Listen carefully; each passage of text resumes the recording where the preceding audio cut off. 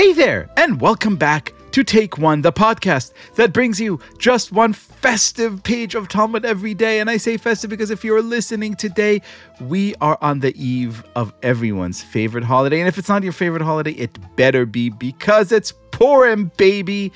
And in today's daf, Nazir 41, we come across a passage that sort of, I think, is very much in the spirit of the holiday. Have a listen.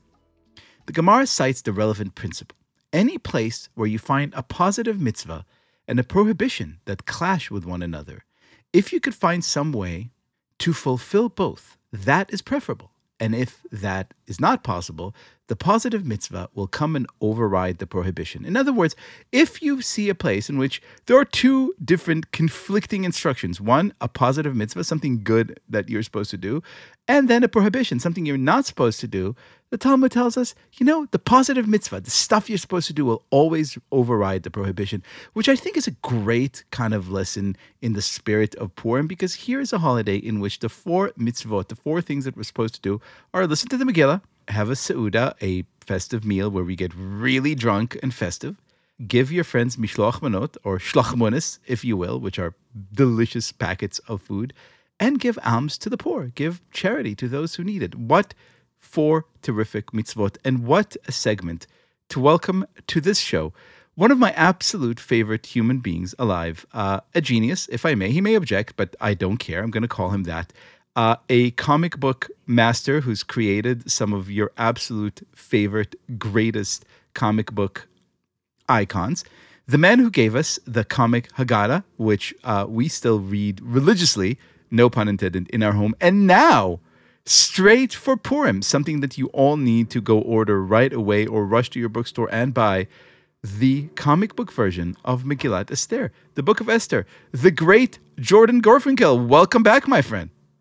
Chag Purim, Chag Gadol Liel Leibowitz. Indeed, and thank you, and a Freilich Purim. Now, first of all, I want to talk Purim, I want to talk mitzvot, I want to talk a lot of things, but before we do, we read on today's stuff about kind of the beauty and meaning of these positive mitzvot. Are you with me that Purim is really positive mitzvot central? Definitely. And there is a direct relationship, I think, between the daf and specifically the proofs that the sages try to provide for this discussion and the celebration of Purim. For example, for most of the daf 41 in Nazir, the discussion is about a Nazir who is also a leper and needs to shave. The problem is a leper must shave off all his hair, but you're not supposed to as a Jew. Right. We read this in the Shema, right? Cut the corners of your head. So what do? You have a positive and a negative that are seemingly in conflict. And they go back and forth for the entire daf until they get to the way bottom on 41 Amud Bet, where they bring up another possible proof, which is, on the one hand, it says in Deuteronomy 22:11, you do not mix wool and linen. But then on the other hand, it says you shall make for yourself fringes. So how do you reconcile that conflict? And I think the direct lesson that we learn from this is, number one, last year when I dressed up for Purim and I grew my hair long in order to shave the sides and give myself a mohawk, which I've long wanted to do, I should not have shaved the sides of my head. I should have left those intact, probably. I was not a leper, but this year, if I go as a leper with a mohawk, then I know what to do. So that's lesson number one. Lesson number two, by the way, folks, if you didn't think this was going to be Purim Torah, now you know for certain. And lesson number two, when we dress up as Superman on Purim, and we have to put a cape on. So what's a cape? It's a four-cornered garment. So naturally, if you're Superman and your name is Ka'el or perhaps Liel, you need to put fringes on it. Just make sure that you do not wear a wool cape, because then if you put the linen fringes on the wool cape, then you will be a treif Superman. It's totally shatnez, and you're the worst kind of Superman. Now, this is proof to anyone who needed it that you are indeed the absolute best person to give us the great gift that you have given us, which I had already gone out and bought several copies of, because each of my kids needs one and I need one, and a few for friends, of the genius comic book version of Megillat Esther. Tell me, how does a man like you, a comic book legend, someone who has given us The Dark Knight and many other great staples, sit at home and say, you know what is a great story of love and murder? The Book of Esther. How is Esther as a comic book heroine? Well, you've nailed it, haven't you? When you've got a story that has all, and it's from Tanakh, it's from our Bible, and it has all of the palace intrigue. It has all of the gratuity and the action and adventure and everything you would want from a great superhero movie, including a heroine that I like to say is like the OG Wonder Woman. I mean, think about it. She's got the classic superhero origin. She's an orphan, and she's raised and told you have to keep a secret identity until the moment comes, the moment of truth, when she must either decide to stand reveal and be the savior of her people and indeed the world, or is she going to shirk her responsibilities and shrink away and just say, you know what, I'm comfortable in the palace over here. Whatever happens in the rest of the world is none of my concern.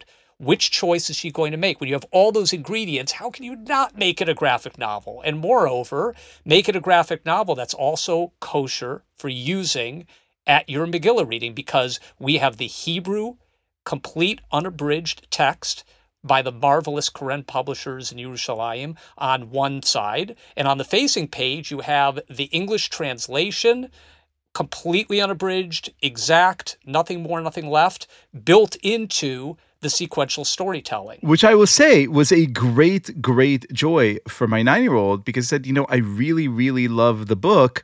I love the comic book you bought me, but can I read the quote-unquote real Megillah? I was like, look at the back. And he's like, oh, wow. This one has everything. So you have the absolute approval, not just of Leibovitz Sr., but also Leibovitz Jr. Let me ask you this. Esther really, I love the description of Esther as the echt, original Wonder Woman. But also Esther here faces, to hear you retell the story so eloquently, a choice between a positive mitzvah, right? Save your people, and a prohibition. Be careful not to cross the king and not do as you're not told. And she, again, like today's daf recommends or suggests or teaches us, she also chooses a positive mitzvah, right? Yes, she does. And she actually had more of a challenge than than I actually knew.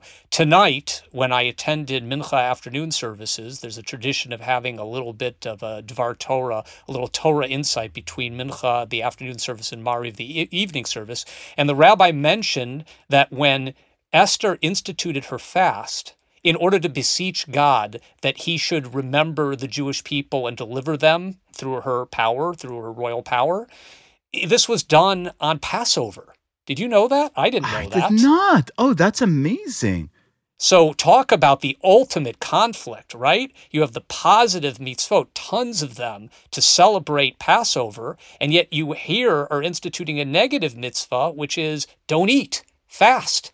They're completely in conflict. And the curious thing is, in this case, we might actually have an exception. This is something for you all to research right out there. How is it that she was permitted to do this if she was prioritizing a negative mitzvah over a positive mitzvah? Most curious. That is absolutely fantastic. Now, one last question, of course, before I let you go, because yes, superheroes are all good and well, but we all know that the market really is all about the supervillain. You've worked in your professional line of work, in your secular, shall we say, line of work. You've worked with plenty a supervillain, the Joker, etc. How does Haman compare to the vast universe of comic book supervillains? Haman is the best kind of villain, and I don't mean that as a compliment, because, well, our heroes are only as good as our villains. The best superhero, indeed the best entertainment stories, period, have great villains who actually challenge the heroes in the best or worst ways.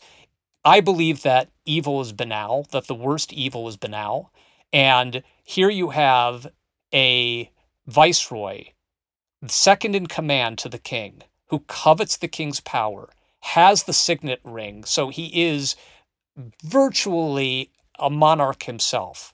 and he desires to commit genocide on the Jewish people. And the king thinks he's a great guy and everybody has to bow down to him. There is no worse challenge for a superhero than a villain like that. Oh my, I will never look at him the same way again. And I don't have to, because now here he is as the greatest supervillain imagined in a comic book, in your amazing, beautiful book, which everyone, of course, will go and order right now. The perfect Purim gift, and any other day. This is something that no Jewish home is complete without. Jordan Gorfinkel, thank you so much for blessing us with your presence and with your genius. It's my pleasure. Chag Pesach, Chag Purim Sameach, and Chag Pesach Sameach, because both of those are very near and dear to my heart. And just to bring things full circle, Leo, you asked in the beginning, is not Purim a holiday of many positive mitzvot? And the answer is absolutely yes. And the first mitzvah that you can take upon yourself is to listen to Take One every single day through the end of this amazing cycle. I am so grateful to be a part of this journey as we complete one cycle of the Talmud together, and I'm going to drink to that. Amen Selah. Thank you so much. I got an Amen Selah. I've been wanting one of those. Woo!